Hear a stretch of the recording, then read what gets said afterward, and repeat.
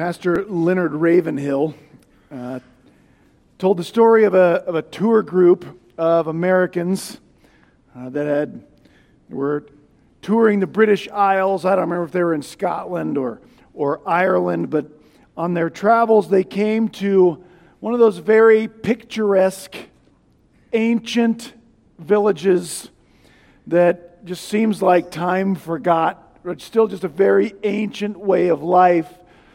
And this city dweller walked up to an old man who was sitting by an old fence outside of that village and thinking himself witty, I think. He asks this old man, "Were any great men born in this little village?" And the old man didn't miss a beat, and he answered, "Nope, only babies." And that's a great answer, because there never once yet has there ever been a great man or a great woman born. Only babies. And what every baby grows into remains to be seen. But growth takes time, and growing up is hard. People are mean. We have awkward stages. We think we know more than we do, and we learn lessons the hard way. We're not dealt the same hand everyone else gets dealt. Growing up is hard.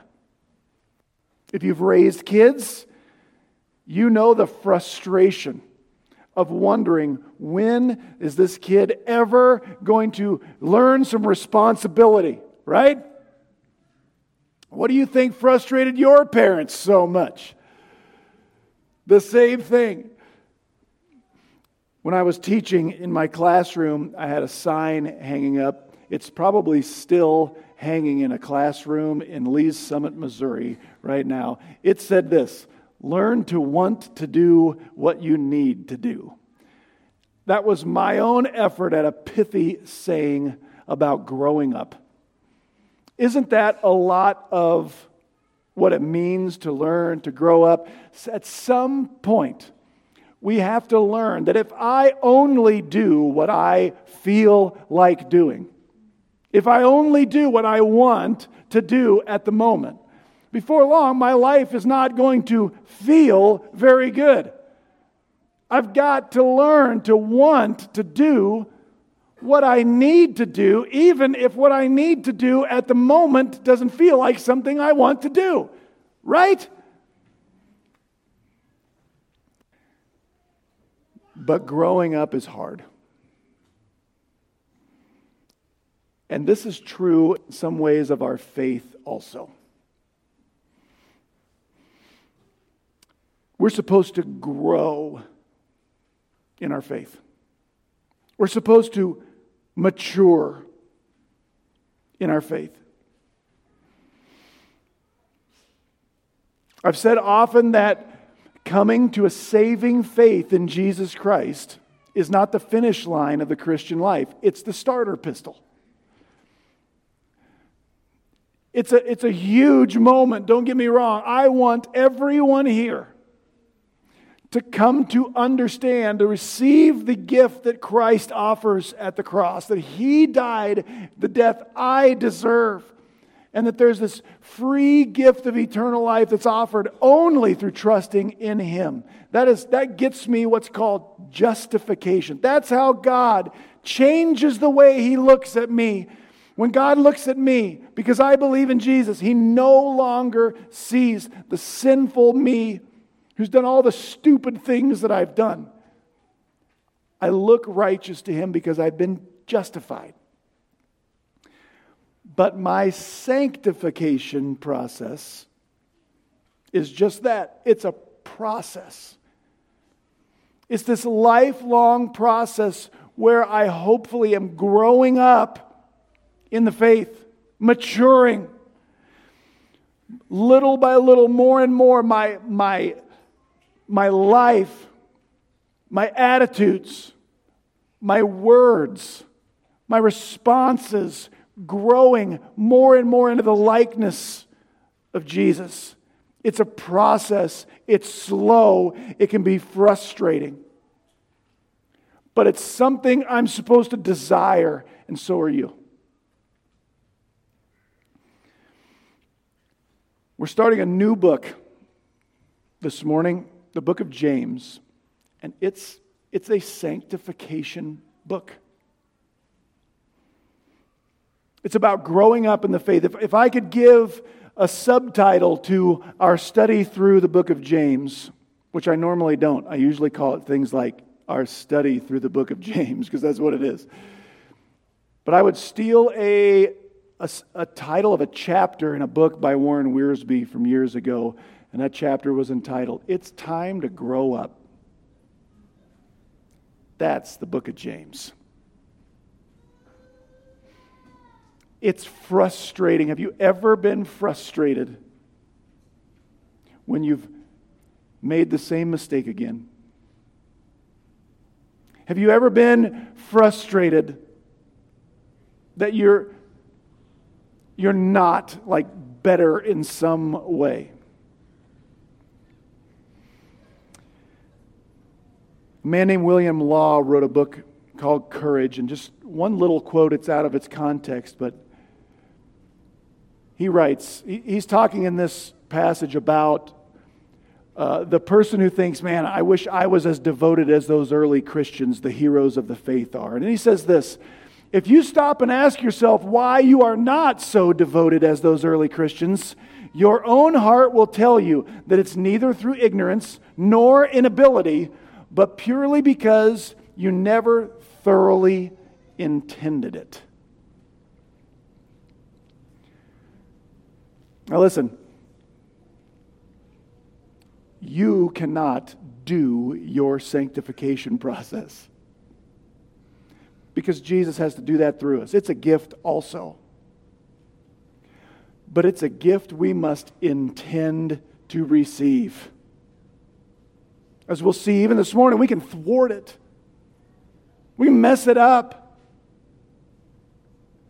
This is something, growing up in the faith is something in a weird way we can't do, but we have to desire for it to happen. We have to want to put it on. For Him to have His way. Well, what if, church, you and I, as individuals, as families, as couples, but mainly as individuals, what if over the next 5 months or so, between now and next spring, as we go through the book of James, what if we thoroughly intend to grow up in this faith? What might be different? What might change? That's what the book of James is about. It's about spiritual maturity. And I want that for me, and I want that for you. I want that for us.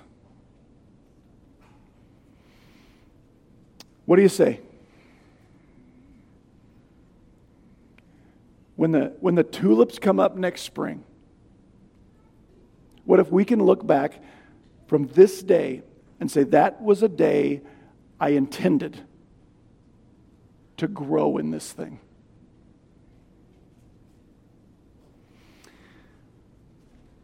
We're going to read the first 4 verses of the book of James as our jumping off point this morning. James chapter 1, verses 1 through 4, and they read this way. James, a bond servant of God and of the Lord Jesus Christ, to the 12 tribes who are dispersed abroad. Greetings. Consider it all joy, my brethren, when you encounter various trials, knowing that the testing of your faith produces endurance. And let endurance have its perfect result, so that you may be perfect and complete, lacking in nothing. That's all we're going to study this morning. We begin in verse 1 where we get that all of the introductory material James gives us. We learn the author, the audience, and the occasion for writing this letter. The James who writes this book, there are 3 Jameses in the New Testament, at least that I can think of right now. 2 of them were original disciples of Jesus. Most famously, James, the brother of John. Like Jesus' 3 closest disciples were Peter, James, and John. James and John were the sons of Zebedee, nicknamed by Jesus the sons of thunder. This is not that James. The other James is James, the son of Alphaeus, not that James. This James, though, does show up in the Gospels. He is the brother of Jesus. I usually call him the half-brother of Jesus because James and Jesus, they had the same mama. The Gospels are clear that Joseph and Mary had other children, sons and daughters. But Jesus had a different dad. His biological dad was God. He was conceived miraculously by the Holy Spirit.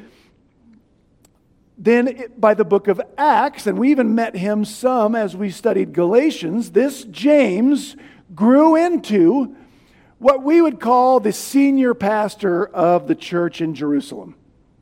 And he became a very important and influential man in the early church.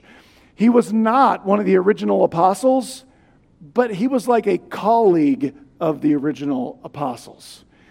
Paul called him one of the pillars of the church, which is a crazy thing to say about someone who was not one of the original apostles.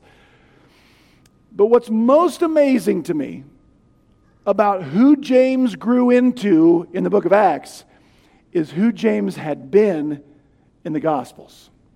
Because the Gospels are clear. Mark 3 and in the Gospel of John, that James was not a supporter of his brother Jesus. John says it probably the most clearly when he's talking about people who rejected Jesus. John wrote, "For not even Jesus' own brothers believed in him." And there's a scene in Mark where James wants to get Jesus off of the ministry field. Like, you're embarrassing us. Like claiming to be the Son of God and the Messiah and all that stuff. So how does a guy go from rejecting Jesus to then writing a letter and calling himself a slave or a servant of Jesus and calling him the Lord Jesus Christ?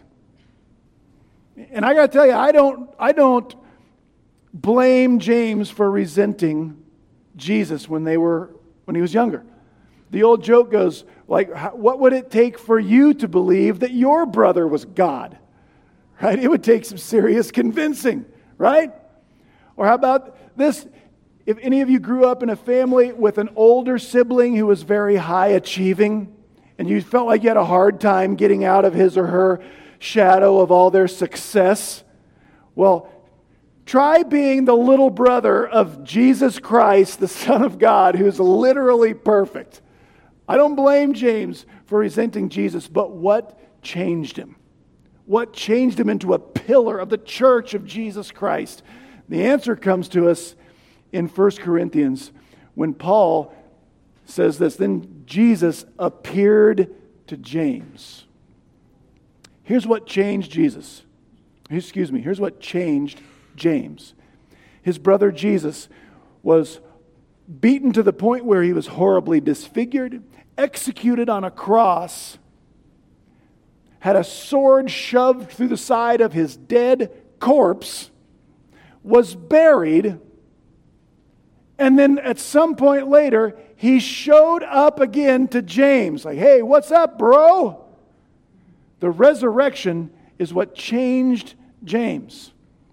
This is one of the things that makes the resurrection so believable, because the resurrection changed people, like the Apostle Paul, from someone who hated the idea of Jesus to being willing to die for Jesus. Did the same thing for James. History tells us James is executed for believing that Jesus rose from the dead and preaching that as a part of the gospel. So that's our author. The audience James says he writes to the 12 tribes dispersed abroad. 12 tribes is a nickname for Israel. So James writes to Jewish people, but not just any Jewish people. We will see throughout the book, James writes to Jewish people who also believe in Jesus. He calls them brothers or brethren there, and we can tell they are believers in Christ. So James very specifically writes to Jewish Christians, and James writes to only Jewish Christians. And if that seems narrow or bigoted, I don't want you to think that James wrote to the exclusion of Gentile Christians. It's just when James wrote this letter, it was so early in Christianity, there weren't any. This is the earliest book written in our New Testament. It's written so early, a Jewish Christian was the only kind that there was. If you know the book of Acts, this is an Acts 1 through 9 letter. James is going to write some things that we will get to that it's hard to reconcile with Galatians. It just is. And James takes some heat because he didn't reconcile with Pauline theology. One reason he didn't is because there wasn't one. If Paul was a Christian when James wrote this book, he was a baby Christian that hadn't started his career yet. And the reason he writes this letter, or the occasion for him writing this letter, is hinted at right here. These Jewish Christians have been dispersed abroad. Very early in the days of Christianity, there's a man named Stephen, himself a Jewish man, came to know Jesus as Savior, starts proclaiming the gospel. He gives this large sermon in Jerusalem, and the Jews who reject Jesus are so angry that they stone Stephen to death on the spot. And immediately after that, a great persecution, an organized persecution of the Jews who accepted Jesus was started by the Jews who rejected Jesus. And all of a sudden, Jerusalem was a very dangerous place for a Jewish Christian to be. And so these Jews ran away for their safety. They lost their livelihoods. They lost their jobs. They were disowned by their families. So they had to go look for someplace else to live where they could survive. James stayed, but he's writing to the ones who had to run away. And what he writes is it's time to grow up. He writes to people who are in, for us, unthinkably difficult circumstances. Try to put yourself in the early Christian shoes. If you've always lived right here in Imperial, Nebraska, in a time where there's no phones, there's no email, there's no way to communicate, your family disowns you, you cannot work, and the only way to survive is to go someplace you've never seen and start over, maybe never to see your loved ones again. And James says, man, if you're going to get through that, you better mature in this faith of ours. Now, can we Gentile Christians learn a thing or two from a book like that? You better believe it. If you want to mature in your faith, the first lesson James has for you this morning is this: enduring trials well will really help that goal. Enduring trials well brings spiritual maturity. That's the main idea for really the first section of the book of James, definitely for this sermon. And we see that in verses 2 through 4. And the first thing James writes in the body of his letter, which is verse 2, is something that on its face is completely ridiculous. Check this out. He says, we must have clicked something. Here we go.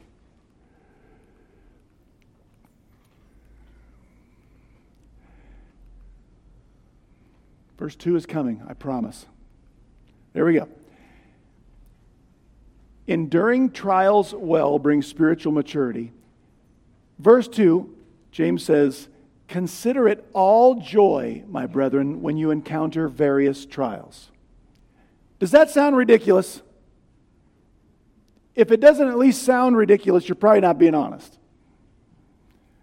One reason it sounds ridiculous is because we don't necessarily understand what James means by all joy. He says, consider, count, reckon it all joy when you encounter various trials. Now, all joy does not mean what it might sound like to us. All joy doesn't mean exclusively joy. In other words, James is not saying that when you find yourself in any kind of trial, the only thing you should feel is joy. Now, that would be ridiculous, and it's not what he's saying. Jesus promised us trials. Jesus promised us suffering. If you are going through something and you do not feel pain, you do not feel sadness, and you do not feel loss, I don't know what you're going through, but it ain't suffering. Because suffering implies the presence of those things, right? That's what it means to suffer. So whatever all joy means, it can't mean you are doing something wrong if you're not happy while you suffer, if you feel pain, hurt, loss.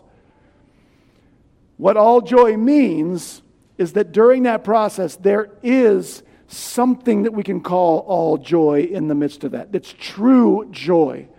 It's deep joy. It's still real joy, even during something that hurts, and hurts a lot.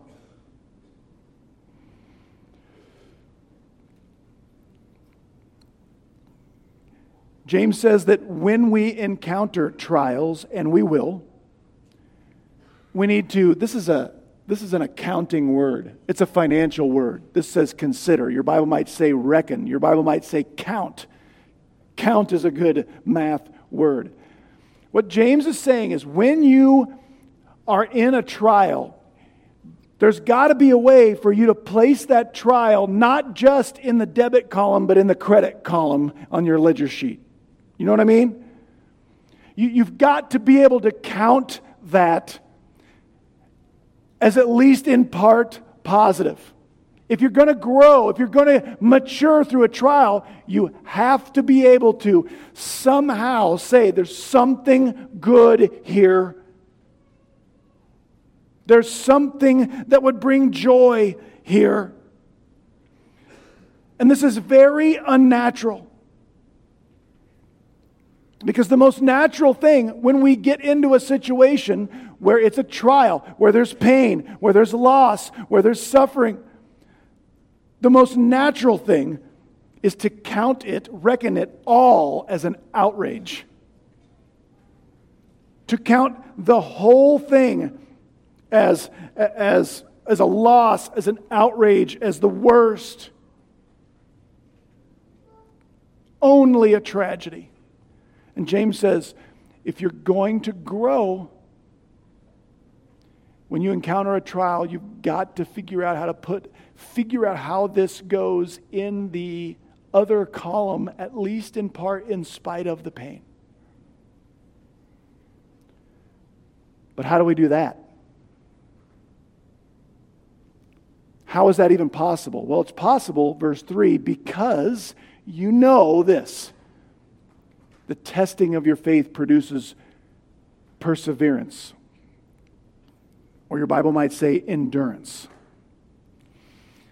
There's an important word here. Dr. Douglas Moo, in his commentary over James, talks about this word testing. And he says that the Greek word that gets translated testing here is a word that's used in the refining process for gold or for silver. It's what shows or brings the value out. I've never mined for gold or silver, but I understand when you get it out of the ground, there's a lot of stuff that's not valuable mixed in with the stuff you really want. And so if you get that super, super hot, you can separate what's worthless from what's valuable. That's testing it. It's to bring what's valuable to the surface. That's how James uses this word. Because the painful trial, the scary thing, the difficult thing refines, it shows the value of this faith we have. It shows that the faith I have is more valuable than my comfort, than my plans, than my desires. There's something in here that's more valuable than my circumstances. The story has been told of a dad who takes his little girl out for a walk. They're going somewhere, and his little 4-year-old daughter, with her little 4-year-old brain and her little 4-year-old legs, thinks it's a better idea to get too far ahead of Daddy out on this street. And he keeps saying, "You got to get back here. Honey, you're getting too far away." But in her brain, it seems like it would be better for me to be. Dad shouldn't be able to tell me what to do, right? Until a rather large and intimidating dog comes around the corner in her path. And all of a sudden, being with Daddy doesn't seem so lame anymore. She cries out for her daddy. She has a desire for her daddy because of the presence of the dog that she didn't have before the dog showed up. And so she runs for her daddy. She cries out for her daddy. She wants to be held and protected by her daddy. That's why our sovereign God allows trials, at least in part. Because in our little legs and in our little brains, we oftentimes forget the best place for us to be is where we never leave, is where we run to when life gets scary. These trials show the value of being held by Daddy and the faith that allows us to be with Daddy.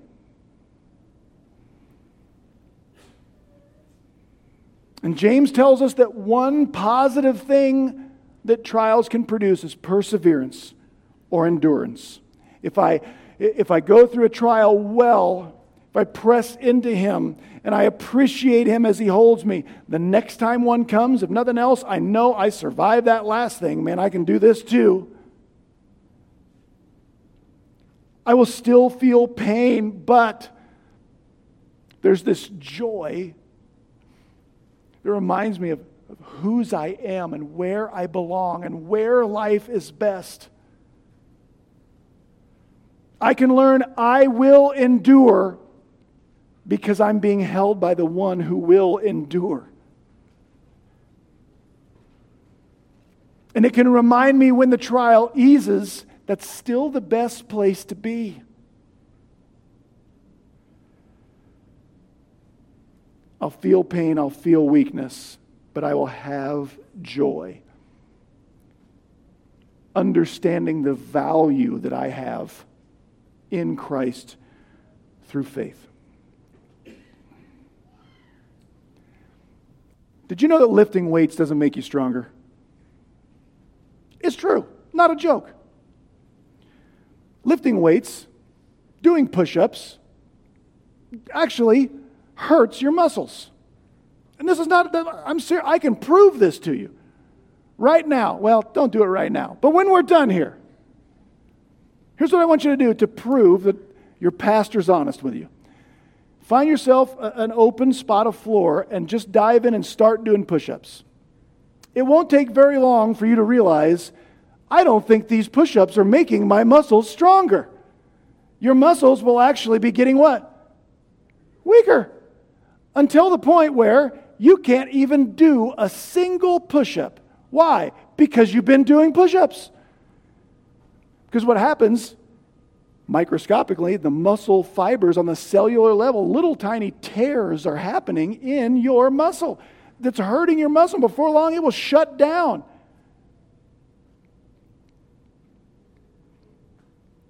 If it's been a while since you've done push-ups, when you wake up tomorrow, if you do that today, you will say, I think Pastor's onto something. This did not help me. This hurt me. I can feel the evidence of the damage. And it's true. If you wait till the pain goes away and you try push-ups again, you know what? You won't notice yourself being any stronger than you were today when you tried. But if you keep putting your muscle through that trial, the damage, the pain, eventually your body will respond. And your body will go, man, I better heal those little tears plus interest. Because I need more if I'm going to survive what this lunkhead is putting me through. And that's what trials do. When I am going through something that tears, that hurts, that rips me up, if I respond the right way, though it is not good for me, it can be good for me. Which is why James writes what he writes in verse 4. He says, and let endurance have its perfect result so that you'll be perfect and complete, not deficient in anything. There is a really important word at the beginning of verse 4, and it's this word right here, let. It's a command, by the way. Let endurance have its perfect result. God in His sovereignty has a reason that He allows you to go through the trial you may be trying to endure. Part of that purpose is your growth and growing endurance within you. But if you are commanded to let the endurance happen, that means you cannot let that result happen. Going through trials doesn't do anything for our spiritual maturity, because we can go through trials and not let God's purpose happen in our lives. That's why I say enduring trials well brings spiritual maturity. We can thwart His purpose, and letting endurance have its perfect result. It takes time. It takes patience. And when we are in the midst of a trial, if you are like me, what you want to know, I want to know God's purpose for this right now. How many of you ever had a conversation like this? Tell me why God, if there's a God out there so good, tell me why He would allow whatever this is. If that person is a Christian, they're in danger of not letting God's purpose be realized in their life. He has a purpose, and I want Him to tell me also, but He doesn't owe that to me.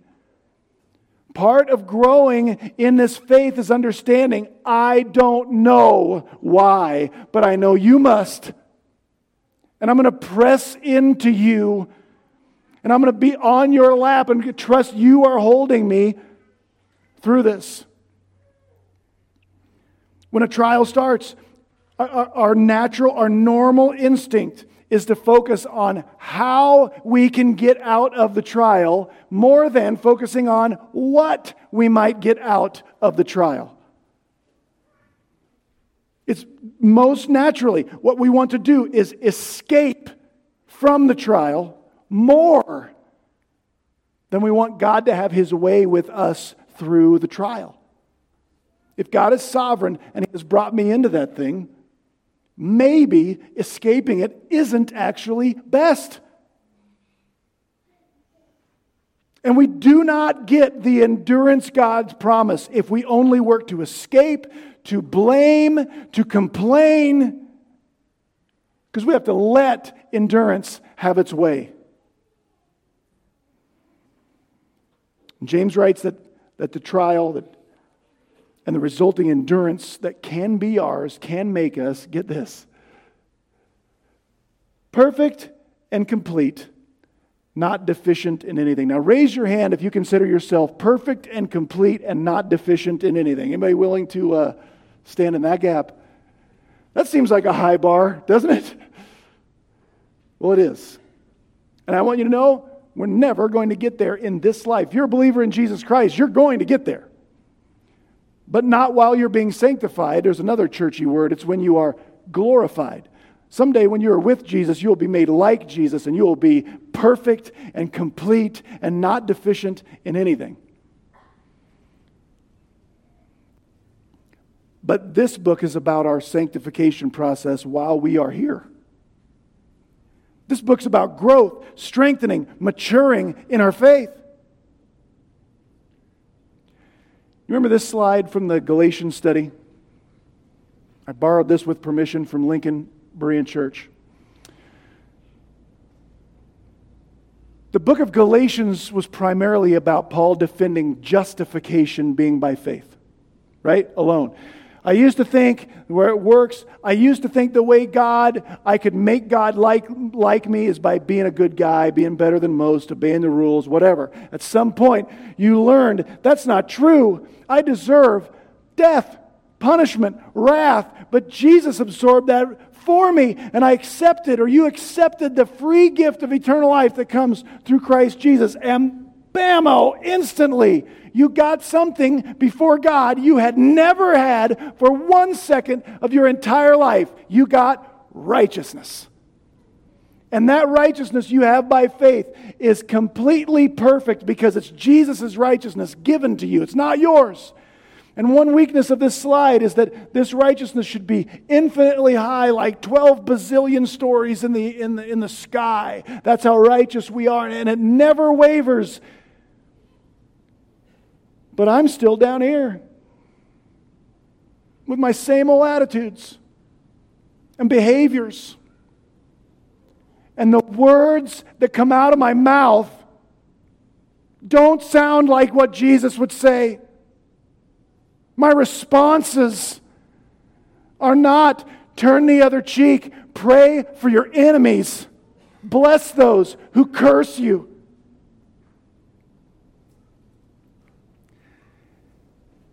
This Christian living thing, that's sanctification. That's what the book of James is about. It's this line right here.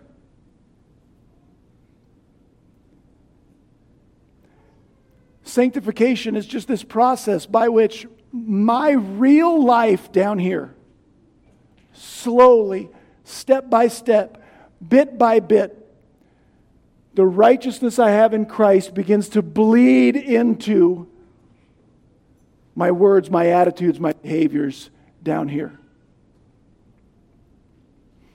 My positional righteousness I have in Christ begins to be matched more and more by my condition down here. James says that is becoming perfect and complete and not deficient in anything. If you want to grow in this faith, we've got to stop this. I know I'm not going to be perfect, so why even try? Is this a high bar to be perfect and complete, not deficient in anything? Of course. But we don't just say, well, I've got that legal righteousness through my justification, so nothing down here matters. That's ridiculous. Even in Galatians, Paul said, you're going to reap what you sow. That's going to be a nightmare. Don't do that. And I know I cannot be perfect and complete and not deficient in anything, but I should still desire that. And it can be like this, okay, I'm not perfect, I'm not complete, I have plenty of deficiencies, but in this difficult conversation I'm about to have, I can do it now. And in this situation I have to deal with, I can be perfect and complete and not deficient in anything just for the next 15 minutes. God, have your way in me. And where I blow it, praise God, I'm still justified. My positional righteousness has not wavered a bit, and I crawl right up on Daddy's lap, and I blew that again. I hate it when I do that. And he says, yes, my son, yes, my girl. I still love you. I'm glad you are here with me. This is where you need to be. It's a high bar. In some ways, it's unreachable. But guys, it's supposed to be the goal. It's a good desire to see Him having His way in me. But it does take patience. And listen, if I really want to grow in this thing, and if the Bible is correct that trials can help me grow, then apparently in some way the trial can be good and I can count it joy. If what I need is to grow up in this faith, and a trial can help me do that, then I guess let it rain, Lord.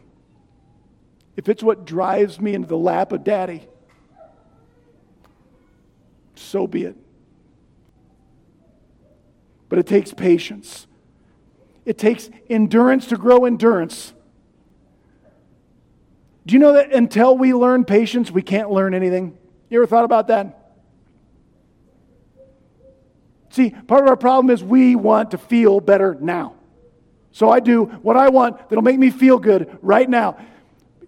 We have to have patience to learn patience to get to endurance. Think of the little kid, the little girl's trying to learn math. Until she learns the patience to sit down and memorize her times tables and her addition and subtraction tables, until she learns the patience to sit down and try, she can't learn the math. Isn't that true? The little boy who is learning to read, until he learns the patience to sit down and try to read, he can't learn to read. Same is true for us in our spiritual life. Until we learn to wait, until we learn to wait with Him and walk with Him, we don't get what He has planned for us to give us through the trials.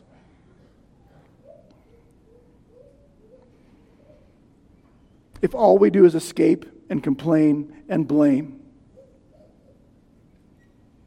as if the sole reason for my discomfort is the ignorance of my boss or my friend or the coach or my spouse, they're the reason I feel like this.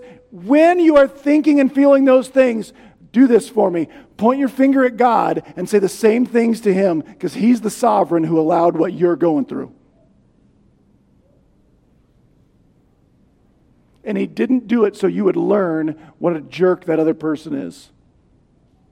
He's got a better purpose if you let it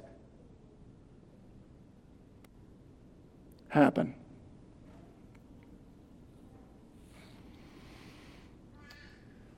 When we don't, or why we don't, there's some barriers to spiritual maturity. You can think of these all the way through the book of James. If you want to grow spiritually, one barrier to that is thinking I don't need to.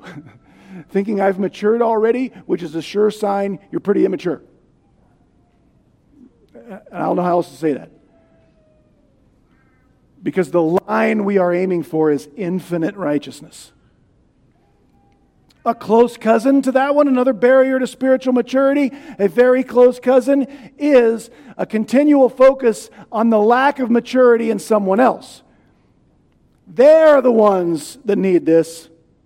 That's the one who needs to grow, because see, I compare so favorably to that other person that I'm okay how I am.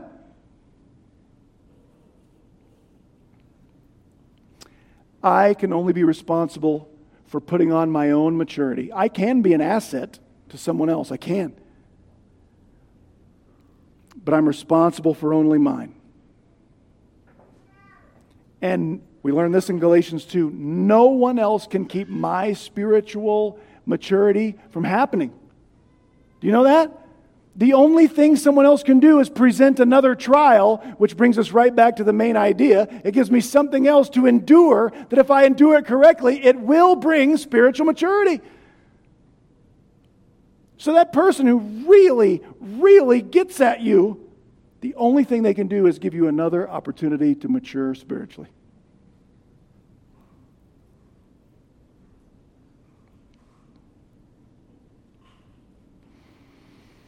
So what do you say? Between now and when the surprise lilies appear, what if we decide it's time to grow up in this faith thing? What if we decided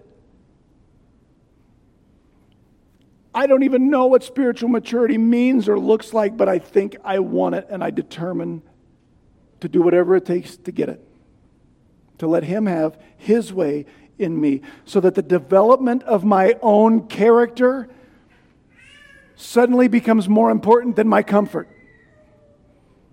My responses to discomfort and pain become more important to me than pointing out the cause of my pain. So the future becomes more important than my present. That's how we count joy during trials and let endurance have its perfect effect. Let's pray. Our Father, the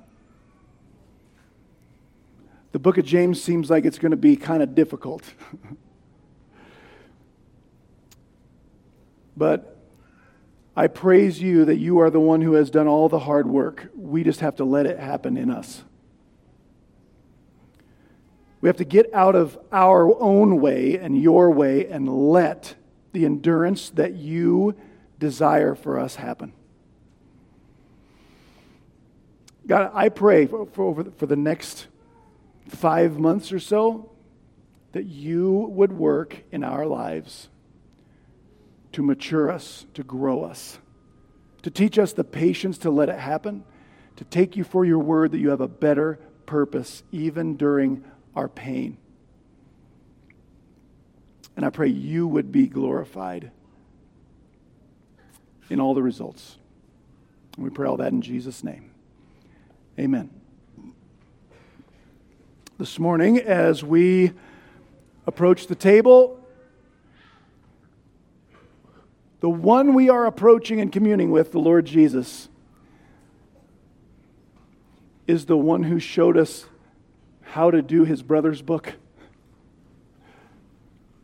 Jesus Christ fell on his face in the garden and said, Father, I don't want to do this. And the author of Hebrews tells us why he did it. You know why? For joy. It seems like a crazy thing to say. He endured the cross because of joy. The joy that was set before him. And so this morning, as the bread comes around, Linda's going to play a little bit. I just want you to spend some time with yourself and the Lord. You can think about, man, where do I need to grow? How have I been doing this wrong? Do I need to grow? Is it time for me to grow up? And think of the one who showed you how it was done. To go through the severest of trials for the joy set before him. That joy is ours, if we'll let it. Father, as the men come forward to pass out the symbol of your Son's body, I pray that you would impress upon us how we need to grow, and grow in us a growing thankfulness of the one who showed us how to go through trials for the joy that was set before him. Commune with us in his name. Amen.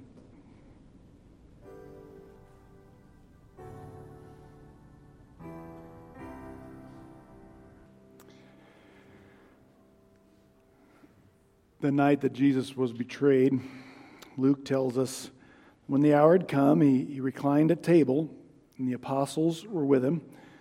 And he said to them, I have earnestly desired to eat this Passover with you before I suffer. For I say to you, I shall never again eat it until it is fulfilled in the kingdom of God. Jesus knew he was going to suffer for joy. The joy in there is, we're going to do this again, boys. We're going to do this again in the kingdom. What I go through is going to be worth it. What we go through is going to be worth it. If we go through it well down here, it'll even be worth it down here. That night, he had taken some bread and given thanks, and he broke it and gave it to them, saying, This is my body, which is given for you. Do this in remembrance of me. Our Father, as the cup comes around, help us to remember that by your blood we are forgiven, that we will be glorified, and we can look forward to the joy that is set before us that you earned in our place. In Jesus' name, amen.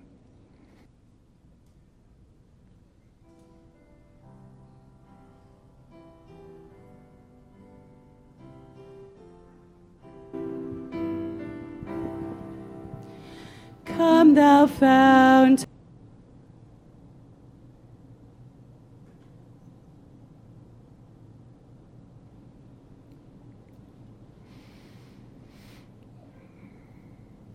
And in the same way, he took the cup after they had eaten, saying, "This cup which is poured out for you is the new covenant in my blood. But behold, the hand of the one betraying me is with mine on the table. For indeed, the Son of Man is going as it has been determined." Jesus was facing the worst trial. But his life hadn't spun out of control. It was determined. It was the road the Father had for him, and if he walked it well, for the joy put before him, he would see it was all worth it in the end. Was that true for him? Now the hard part. Is it true for you? Is it true for me? What is symbolized in this cup guarantees you the forgiveness of sin if you receive it. And it also guarantees that there is always something better ahead. In remembrance of him.